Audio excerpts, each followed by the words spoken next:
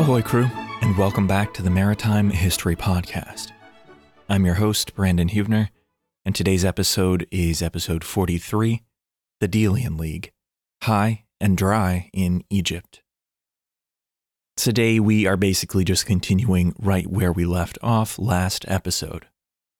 In some ways then, this is almost a part 2 in conjunction with episode 42, where we saw the conflict between the growing power of the Delian League in the Aegean against the attempts that Persia made to try and blunt or slow that power in the 470s BCE down to the double battle at Eurymedon River, where we saw Cimon lead naval and land victories both on the same day that we roughly place in the year 469 BCE.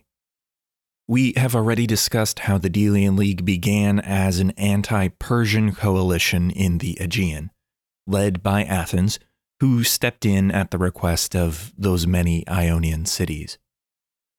Over the course of years, the structure of that league led to Athens becoming the hegemon in that entire region, all of course built on the base of their sea power. Some league members began to regret their decision to join, and that is if they even were given that option. Some of them were just forced in. This tone, generally speaking, increased after Persia was severely defeated at Eurymedon, because after that defeat, the clear question became one of why the Delian League was any longer necessary if Persia, which was the whole point of the league forming to begin with, was no longer a true threat. Discontent spread within the league, as we will see even more today. But despite this, Athens was still flush with cash, and they had the large navy that had been built up and was under her control too. Athenian power is what caused Persia to attempt their buildup that we discussed last time, and Athenian power also concerned the Spartans and their allies in the Peloponnese. So it's on that footing that we are going to now jump back into things following the Delian League's victory at Eurymedon. There are really two fronts of war to try and work through for us today, so we will do our best to tackle them both and to keep the threads from becoming tangled or too tangled. The best way to do that, in my mind, is to just tackle them in order. So let's begin with what scholars officially call the First Peloponnesian War. Given that the overall Peloponnesian War as a whole is one of the most deeply studied wars of all history, there is a whole lot that we are just going to skip right on past in this podcast. The politics and the diplomacy in particular, but much else beside, they just don't have that direct of a connection to maritime history, and they'd be far too burdensome to try and even summarize. Really, I think broad strokes are going to help us get a framework in place, and then we will focus on the maritime and naval specifics as those pop up. Following Eurymedon and the battle there, one political shift that occurred was that Cimon fell out of favor in Athens. Pericles became the rising star, and as he assumed a position of power, he was able to institute some democratic reform in Athens, reforms that were brought about partially because of the great wealth that the Delian League had funneled back toward Athens. Cimon fell out of favor there when the political winds shifted, and this was not at all helped by the fact that he had a reputation as being a bit of a Spartan sympathizer. He was reputed to appreciate Sparta's, Spartan culture, to reduce it to the modern shorthand. Cimon then suffered the same fate that Themistocles and others before him had suffered. In 461 BCE, he was ostracized from the city. The other leading democratic leader in Athens was a man named Ephialtes, and he was murdered in the same year. So with both of these other leading men off the scene, Pericles assumed a pretty sole leading role in Athens in 461. Now, one event that had occurred in the years prior to this leadership change involved yet another rebellious Delian League member, but this one had the unfortunate added element of Sparta becoming roped into things too. And that is an element that wasn't really in the mix during all of the events that we talked about last episode. In 465 BCE, Athens founded a colony called Amphipolis on the Strymon River in generally what we can call Thrace. It's on the far northern coast of the Aegean Sea, although it's in modern Greece as it's defined today. The island of Thasos is in this same general vicinity of the northern Aegean, so when Athens decided to set up a colony in the neighborhood, Thasos became concerned that Athens seemed to be encroaching on her personal interests in the gold and the silver mines that dotted the mountain range in the region where Thasos was. Thasos was a member of the Delian League, formally speaking, but in 465, with Athens encroaching, she took the drastic step of going to request direct assistance from Sparta, all with the hope that this would discourage Athens from getting too involved in the region. Sparta had to decline the offer, although maybe they were disappointed that they had to do so. The reality is they were busy back at home, dealing with what was, up to that point, the largest revolt of her Helot population that had ever occurred. A devastating earthquake had hit the region there and effectively flattened Sparta, and the slaves seized the chance to try and break free. As a side note here, relations between Sparta and Athens were not at all helped when, following the earthquake and during the Helot revolt, Sparta at first requested aid from Athens. Cimon was still in power in Athens at this point, so given his Spartan sympathies, he convinced Athens to actually oblige. And once Athens had undertaken the cost and the planning and had marched all the way into Spartan territory, they felt a bit insulted when Sparta just changed their mind at the last second and sent Athens home. Perhaps Sparta feared that Athens would inject their democratic leanings into the situation or something like that. Either way, this whole incident deeply offended Athens, and it was one domino in the chain that led to the ostracism of Cimon as well. The broader point is the step that Thasos later took when she asked Sparta to intervene against another Delian League member, simply because Thasos was displeased and was, let's be honest, the weaker party. The fact that the relations between Athens and Sparta were already a bit strained separately, and then Thasos took this step, it unfolded and introduced just a new level of tension into everyone's relations, basically. As reprisal for Thasos trying to get help from Sparta, Athens and the other participating league members laid siege to Thasos. And this is another example of the Delian League leveling severe punishment on a member that had effectively tried to leave the league. The walls of Thasos were demolished after a 2-year siege ended in surrender. Then Thasos had her land, her entire navy, and all of her wealth taken by Athens, and she was humiliated and forced to pay tribute from then on. So the siege of Thasos really is a marker in the evolution of the Delian League and its relation to Sparta too. After the siege was concluded, Athens turned her attention toward planning for potential future conflict with Sparta. Donald Kagan also says that Athens may have in this time period been looking for ways to get back at Sparta because of the offended incident where Sparta sent those Athenian troops home. I think Kagan is largely right, though, to say that once the Delian League was formed and began to take off, and once Athens grew so powerful as a result, it seems that war between Athens and their allies against Sparta and her allies, war was almost inevitable at this stage.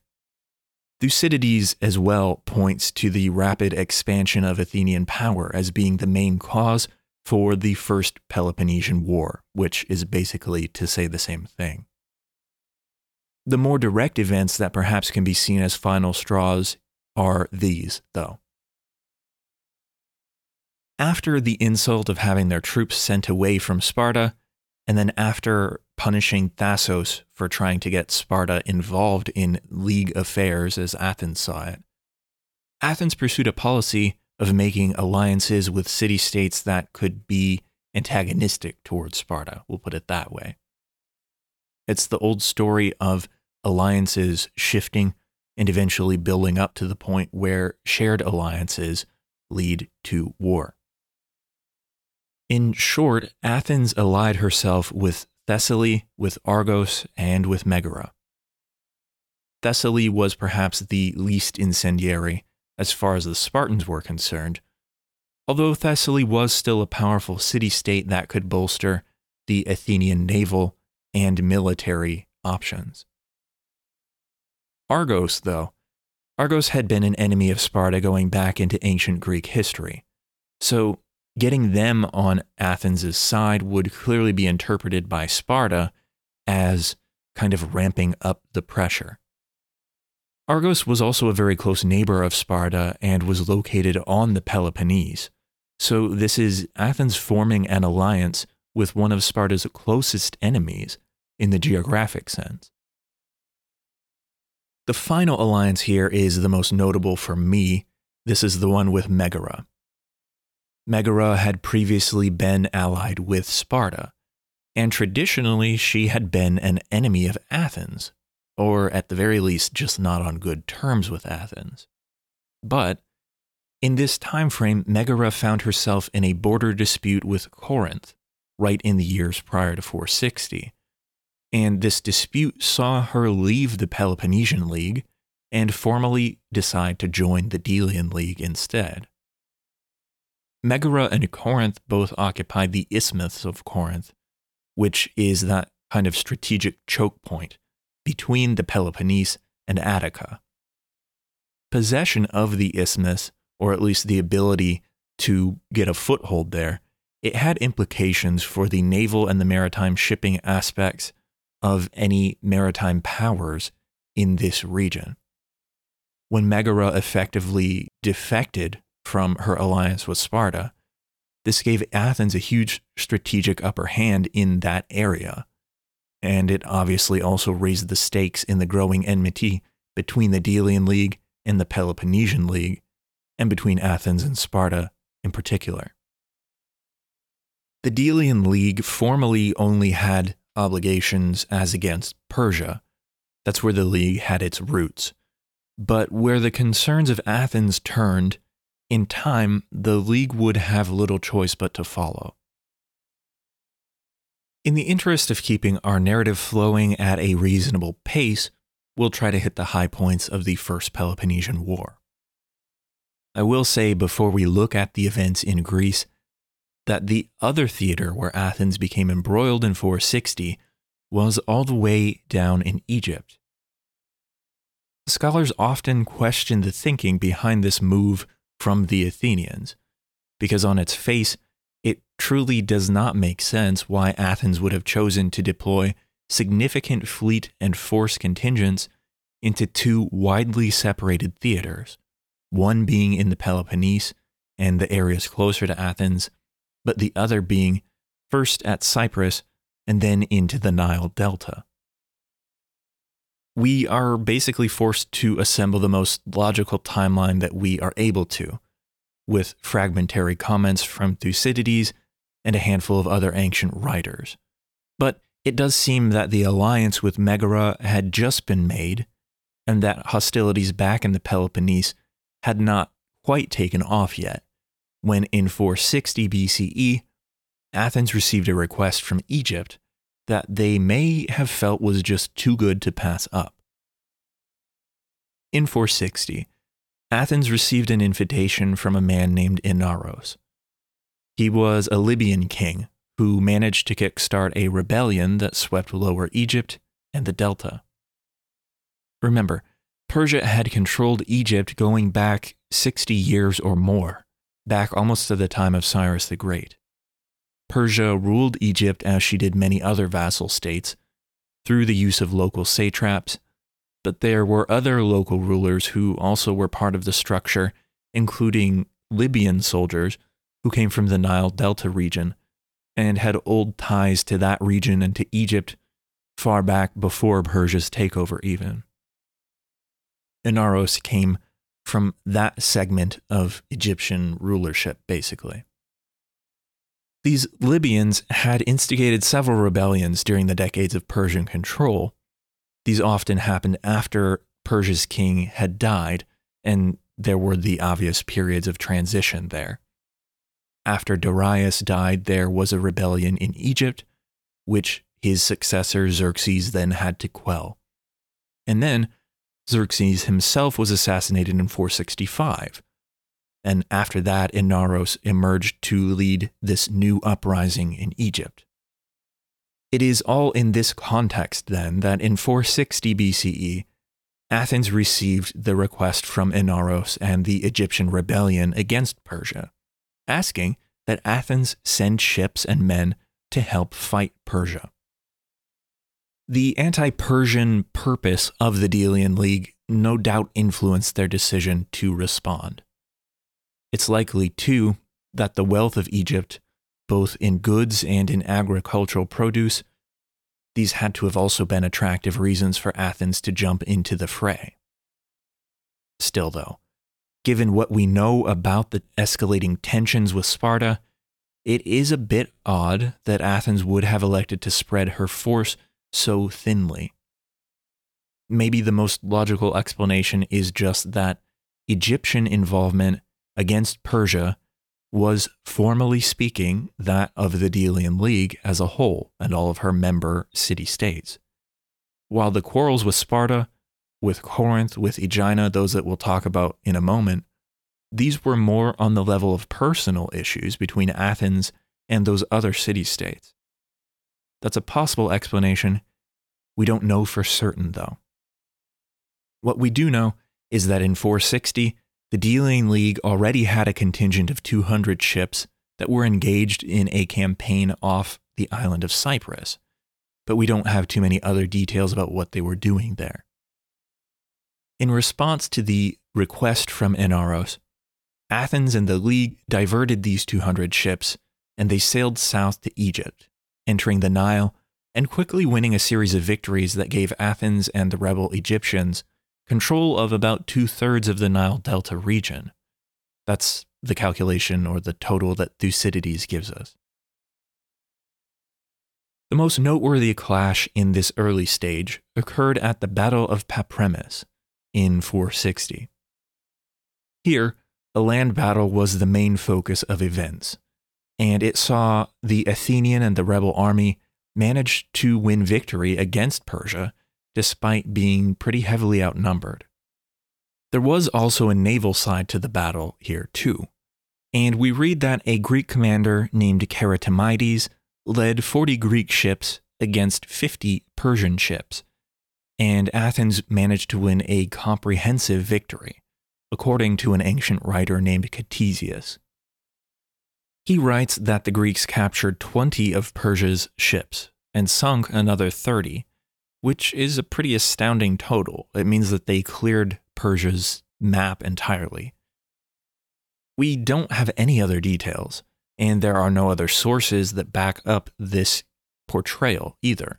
So it bears mention that scholars pretty generally and widely view the claims in the writings of Ctesias as being surprisingly unreliable. If we're forced to remove his details then from the narrative, we aren't left with a whole lot. Just keep that in mind, I suppose, as we talk about things today, but I will point out if Ctesias is the sole source for any fact. Most of the other items we'll discuss are confirmed by Thucydides or by Diodorus. We do know on the basis of all three of these writers that after the Battle of Papremis, things got bogged down in the Egyptian campaign.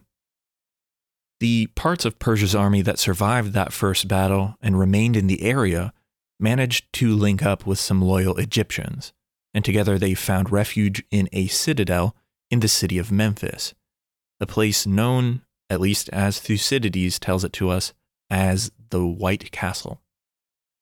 No idea if this place has any ancient connection with Sliders or that most famed of fast food establishments with which we American Midwesterners are probably familiar. I kind of doubt there's any association, but in any event, Persia took refuge there in the White Castle, and the Delian League and rebel Egyptians settled in to lay siege. It's from this point forward that the timeline gets a little murky, and it's here, too, that Athens begins fighting almost 2 wars at one time. So advance apologies if things get a little hard to follow. Thucydides, as always, is the best framework that we have, so that's where most of the remaining discussion will be based. The best segue to the next phase is one that we can find in Thucydides. He says that after the Persian army had been defeated at Papremis and was then under siege in Memphis, Artaxerxes, the new Persian king, he sent Megabazus to Sparta with money to bribe the Peloponnesians to invade Attica and so draw off the Athenians from Egypt.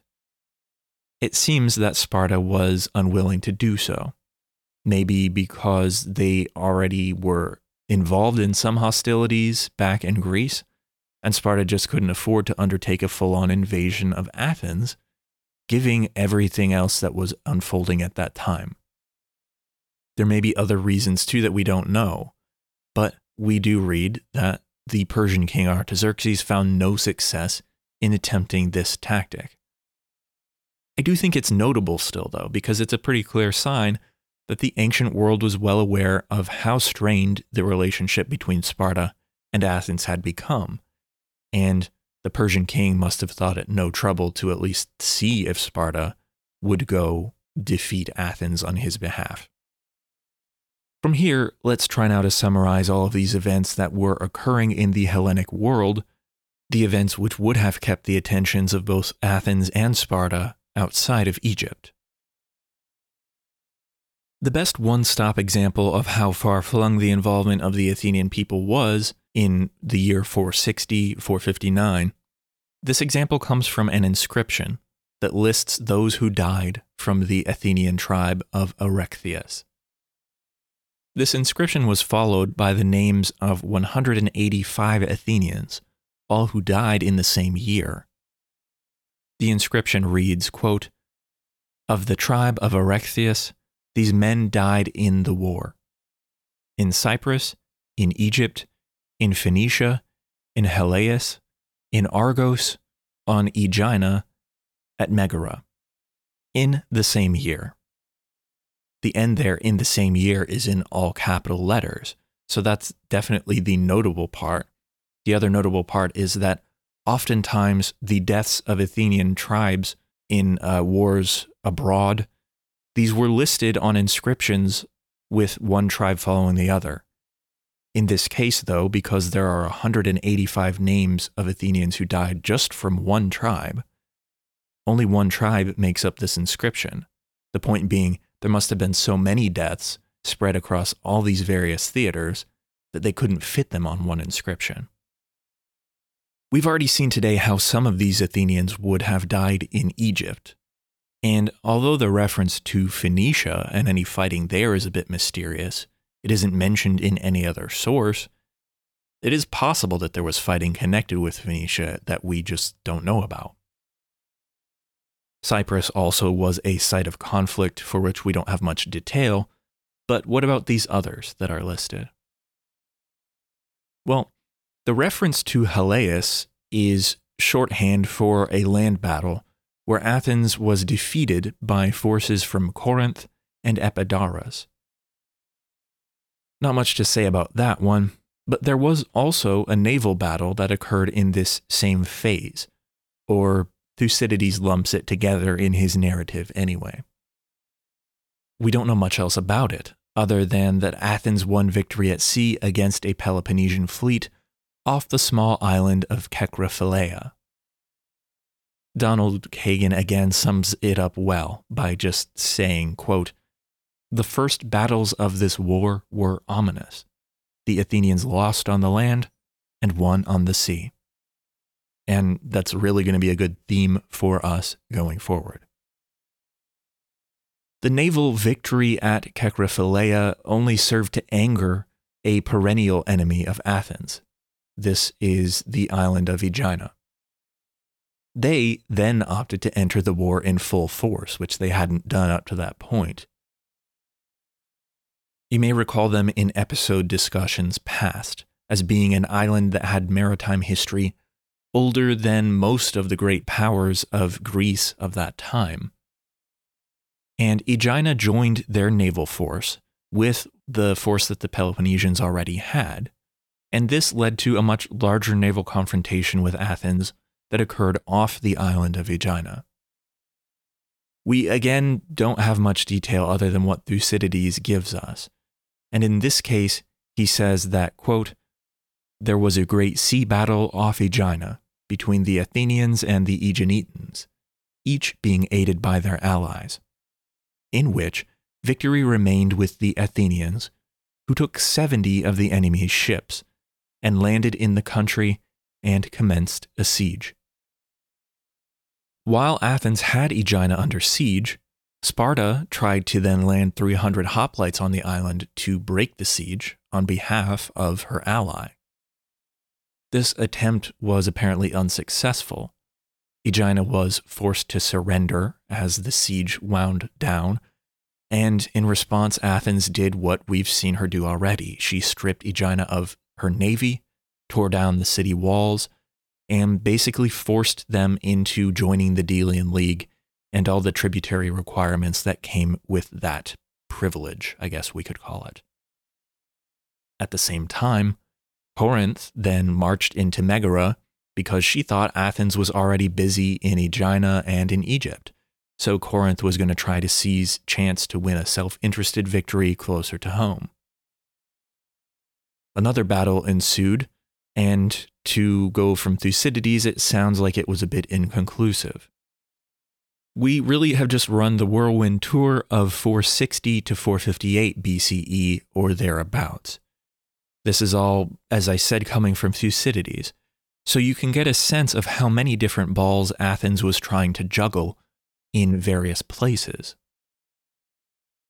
I think importantly too, we can also get a sense of how the alliances at play among all these various players served to kind of fan the flames of a growing conflict. Now, in the first 3 years of this war, Sparta really hadn't taken much direct action against Athens. That was partially because Athens had built up a defensive wall across the Isthmus of Corinth, thanks to that alliance that they had concluded with Megara, and this defensive wall hampered Sparta's ability to march over into Attica. The presence of this wall might have been another one of those reasons why Sparta was not persuaded by Persia's attempts to bribe her into action against Athens. We're not sure, though.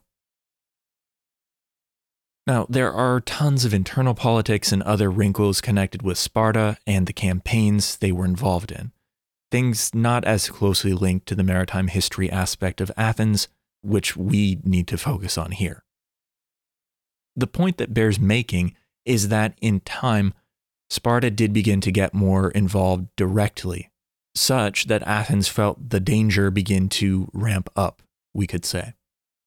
In response, Athens finally undertook construction of the famed long walls that would connect the city of Athens proper with her ports of Piraeus and Phaleron, which were about 5 or 6 miles removed down on the coastline.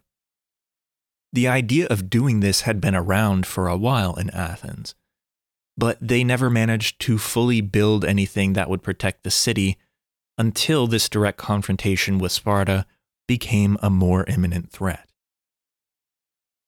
As we definitely know by now, Athens had her eggs pretty fully in the basket of naval power, especially compared to the hoplite strength of Sparta.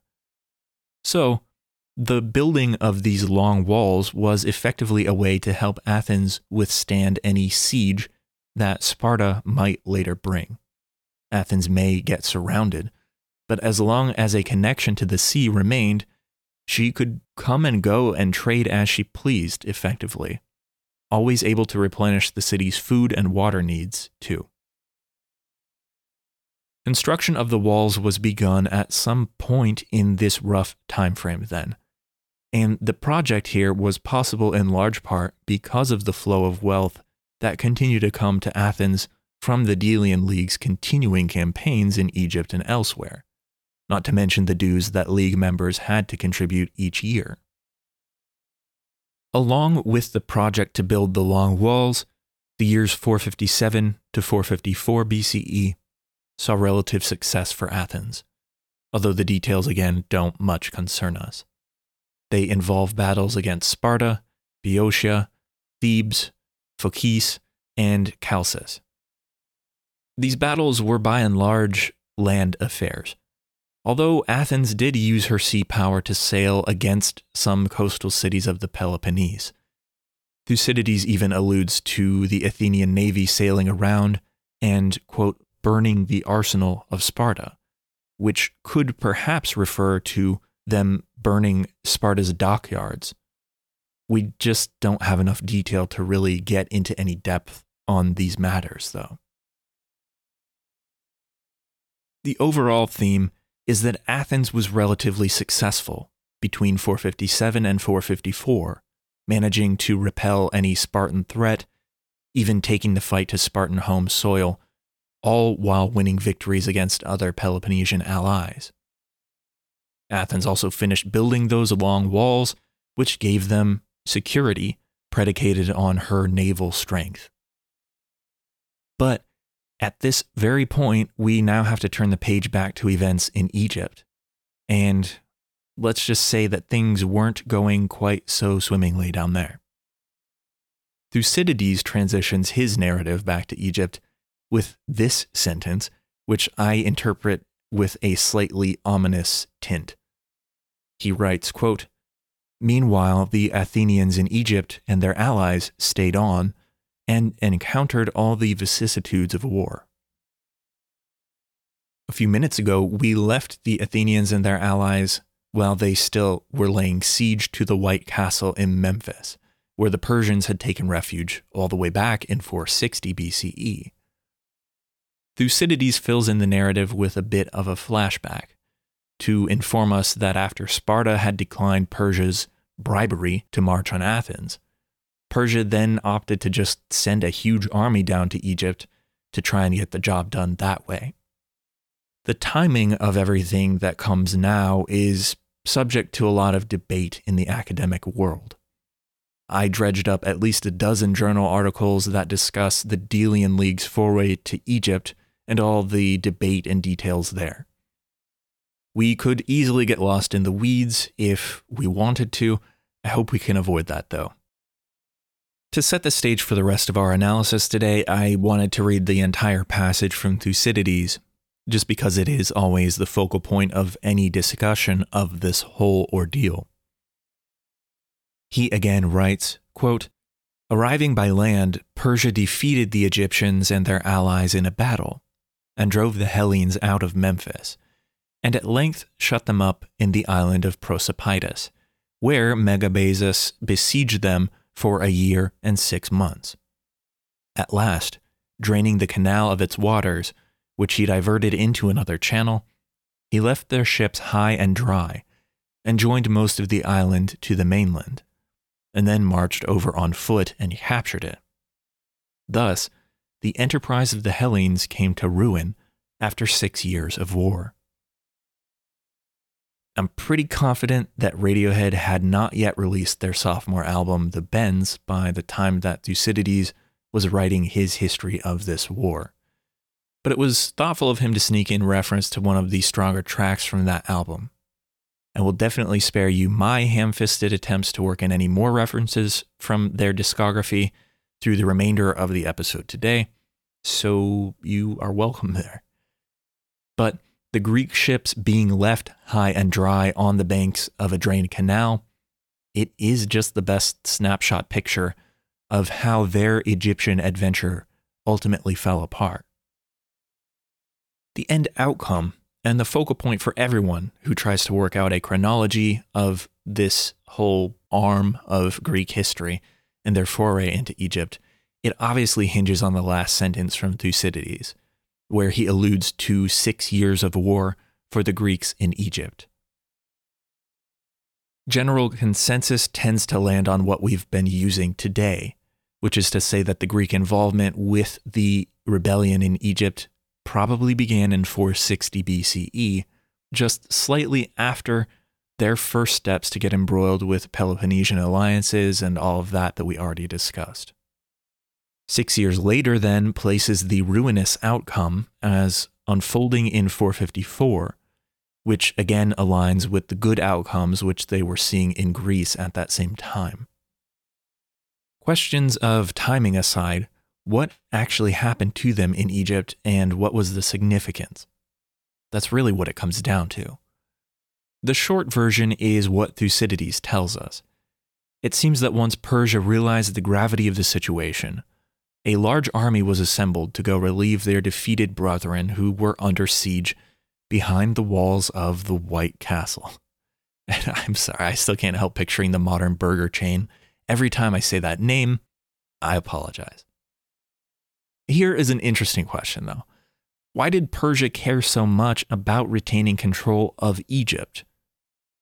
As we said earlier, I think a lot of it comes down to the agricultural wealth that flowed out of Egypt and was being taken back into Persia. Although there are also some elements of historical rivalry between Egypt and Mesopotamia that probably are in the mix. And Persia, when her empire, the Achaemenid Empire, swept the region there, she kind of stepped into that role of the Mesopotamian power during her height. So there may have been some just hardwired enmity between them and Egypt. This is all, of course, not to mention, too, Egypt was a big source of triremes and ships that helped make up Persia's naval power on the Mediterranean. And as we've seen, Persia didn't have this power and these sources of ships inherent in the empire. She had to keep pulling them from some of the areas that she had conquered, which did actually border the Mediterranean. If you'll recall, ships from Egypt played big roles in most of the major naval battles that we have witnessed thus far when Persia clashed with Greece around the Mediterranean and the Aegean. So, Persia at this stage, having already been repelled from Greece and from Asia Minor for the most part, she really couldn't afford to lose Egypt too. Here then, we can begin to see why a large army would have been sent down there to expel the Greeks and to stop the rebellion. Many of these same reasons, though, are probably why Greece thought that it was worth the risk to get involved down in Egypt against Persia. And agricultural wealth was probably the chief among the reasons. But taking away Persia's last big source of ships might have been another reason for the Greeks to get involved. We have also discussed that Greece had trade colonies and presence in places like Naucratis in Egypt. So while I didn't know a whole lot about this whole theater of conflict between Greece and Persia before I got into research for this episode, I think it all makes sense really in the broader context of history that we have discussed leading up to 454 BCE. Back to the story, though. We read that Persia was pretty easily able to relieve the siege of the White Castle at Memphis, and then as the Greeks retreated back up the Nile, we assume in their ships, they were trapped on an island called Prosopitis, an island that was a river island lying on an eastern branch of the Nile in the river's delta, not too far from the Mediterranean, but far enough that the Delian League ships were not able to break free. We read from Thucydides that this siege then lasted for a year and a half, and it was ended when Persia diverted a canal that had been built off of the Nile to turn that side of the island into dry land. The Delian League ships were then left high and dry, as one translation of Thucydides puts it, leading to the ruin of the League's Egyptian enterprise. Most of the Greeks that were under siege there were killed by the Persians, although apparently a very small group survived by marching west across the Libyan desert all the way to Cyrene, which was a distance of about 1,000 kilometers. The instigator of Egypt's rebellion, Inaros, was crucified by the Persians in the end, so it's really brutal stuff all around. Then, to cap things off, Thucydides tells us that a relieving squadron of 50 triremes from Athens had already set sail en route for Egypt to join the Greeks down there, an infusion of fresh blood, if you will. Not being aware of the fate of their brethren, though, they put to shore at the mouth of the Nile, and they were instantly enclosed by land troops on one side and then by a Phoenician navy that circled in behind them. Almost all 50 of their ships were lost, and Thucydides concludes the saga by saying, quote, "Such was the end of the great expedition of the Athenians and their allies to Egypt." The real question for our purposes in the wider context of the Peloponnesian Wars is how many ships did the League and Athens lose in this Egyptian debacle, and what were the true consequences? It seems fairly clear with the roughly 50 ships that were lost at the very tail end of the entire debacle. We can say that for sure. These 50 were lost almost entirely. Otherwise, the general academic debate has centered upon whether the League truly would have had 200 ships in Egypt for the entire 6-year length of their foray, or if there is perhaps more to the story that was just left unexamined by Thucydides. In my view, it seems almost certain that the second option is closer to the truth. Thucydides only puts the number of Delian League ships as 200 when he's describing that the ships first made their voyage from Cyprus down to Egypt in response to that initial call to join the rebellion in 460. 6 years is a long time, though, and given the fact that Greece first laid siege to the citadel in Memphis and then was only later holed up on Prosopitis and subjected to a different siege there, it's valid to assume that probably not all 200 ships would have been left in Egypt for the 6-year span where all those incidents took place. An article written by a historian named Eric Robinson, published in the University of California's journal Classical Antiquity, is the article that I have found to be the most enlightening. Sources are always going to be on the website in case you want to get lost in the weeds yourself, but as we wrap up today, I'll try to boil this all down to the salient points and arguments that he makes. A first revealing point involves the number of men that a force of 200 triremes would have actually required. The rough number for a fully manned trireme is 200 men, as we have talked about often on the podcast already. 200 triremes then equates to 40,000 men. And just hearing that number for me reveals how unlikely it was that Greece could have kept a force that large intact and supplied all the way down in Egypt for the entirety of a siege on Memphis, and then later as they were trapped on the island of Prosopitis for 18 months. There seems just no physical way that a force that large could have survived for that long, in either case, in either siege. But the reality is, too, that a force that large wouldn't just have been necessary either. For me, that's the most important point. They just wouldn't have needed a force that large, and as we've seen, they had lots of other things to be worried about in other places. It seems much more reasonable to draw a conclusion that we're basically forced to draw on little basis other than logic. No direct evidence exists in any of the ancient sources to confirm what we assume here. But given the totality of the circumstances, it just makes sense that the Greeks would have only maintained a constant presence of 40 to 50 triremes in Egypt once that first season of the campaign had wound down. They won quick victories in 460 BCE, but once the siege settled in, 200 triremes would not have been needed or even useful, and they were no doubt put to use elsewhere or returned to their home ports for repair over the winter, the non-sailing season in the Eastern Mediterranean.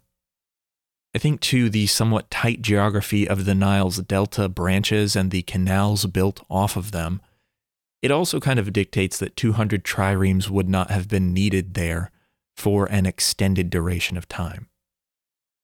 Again, there is no direct evidence for drawing that conclusion outside of logical deduction based on geography, other occurring events in the Aegean and elsewhere, and also the nature of sieges and how they work. But I tend to agree with Robinson that it seems most likely that the League would have maintained 40 to 50 ships in Egypt each season, and they could easily have rotated these ships each season as needs required. All of that leads to a conclusion that still aligns with the assessment of Thucydides, and that is an important element. The League and Athens could have lost up to 100 triremes in this ruinous year of 454, which may have included the loss of up to 20,000 men along with the loss of the ships. Losing all of this was not enough to trigger collapse of the League or of Athens, but it no doubt would have been the largest loss sustained by both entities up to that point, and it had to have been doubly impactful, seeing that it occurred completely apart from the more direct and still escalating pressures applied by Sparta and the Peloponnesians. So then, disaster in Egypt was really the most momentous event to unfold in the 450s BCE, and that is despite the good fortunes that Athens and the League had gotten used to elsewhere. But one major defeat like that would certainly be enough to temper any prior good fortunes. There isn't a whole lot else to add in conclusion today, other than two events. The first is what most historians label as the clear and simple point where the Delian League transformed into an Athenian empire. That is, following the defeat in Egypt and the unfolding events as regarding the Peloponnesians, Athens moved the treasury of the Delian League off the island of Delos. And big surprise, in 454-453, the riches of the League and all the plunder and tribute that had piled up was brought back to Athens. After that shift, several years later, Simon's ostracism ended. He had endured the entire 10-year duration of that exile, and then one of his first acts upon returning to Athens in 451 was to help broker a truce between Athens and Sparta. Simon seems to have accepted the democratic reforms and the leadership of Pericles, although some historians argue that that's just because Pericles had become so powerful that Simon had no realistic alternative. Pericles himself was involved in some of the campaigns against the Peloponnesian League during the First Peloponnesian War, but we don't have many specific details about those beyond places and general outcomes. What we are then left with today is that in 451 BCE, Athens and Sparta and their respective leagues concluded a 5-year truce. Athens and the Delian League had suffered a bloody setback because they tried to perhaps bite off more than they could chew against Persia's power in Egypt.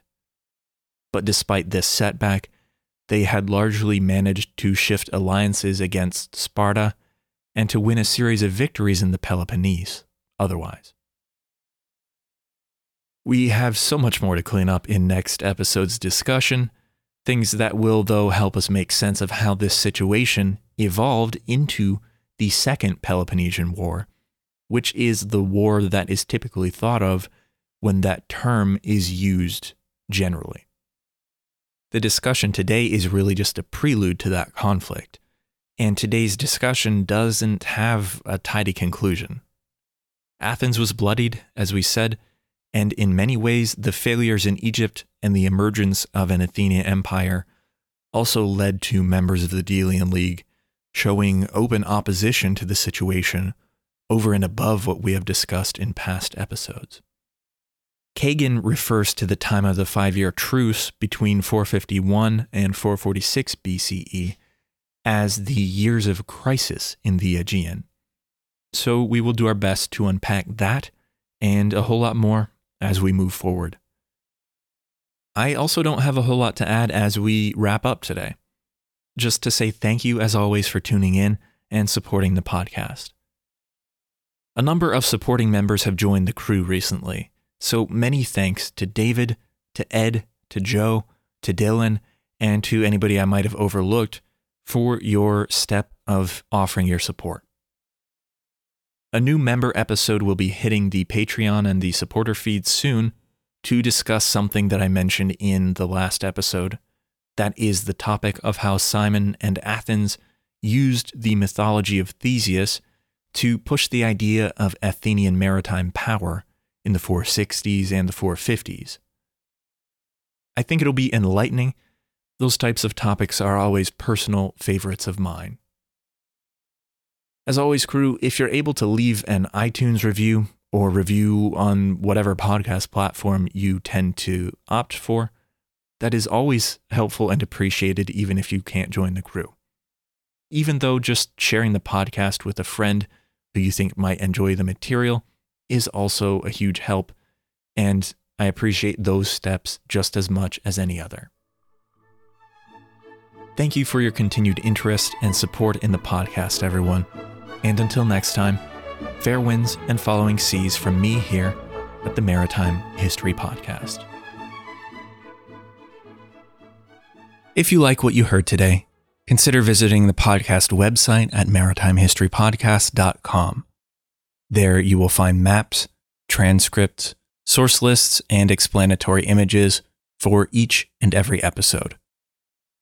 Also, this podcast is free and independent, and the site has information about how you can join the crew and help support the podcast.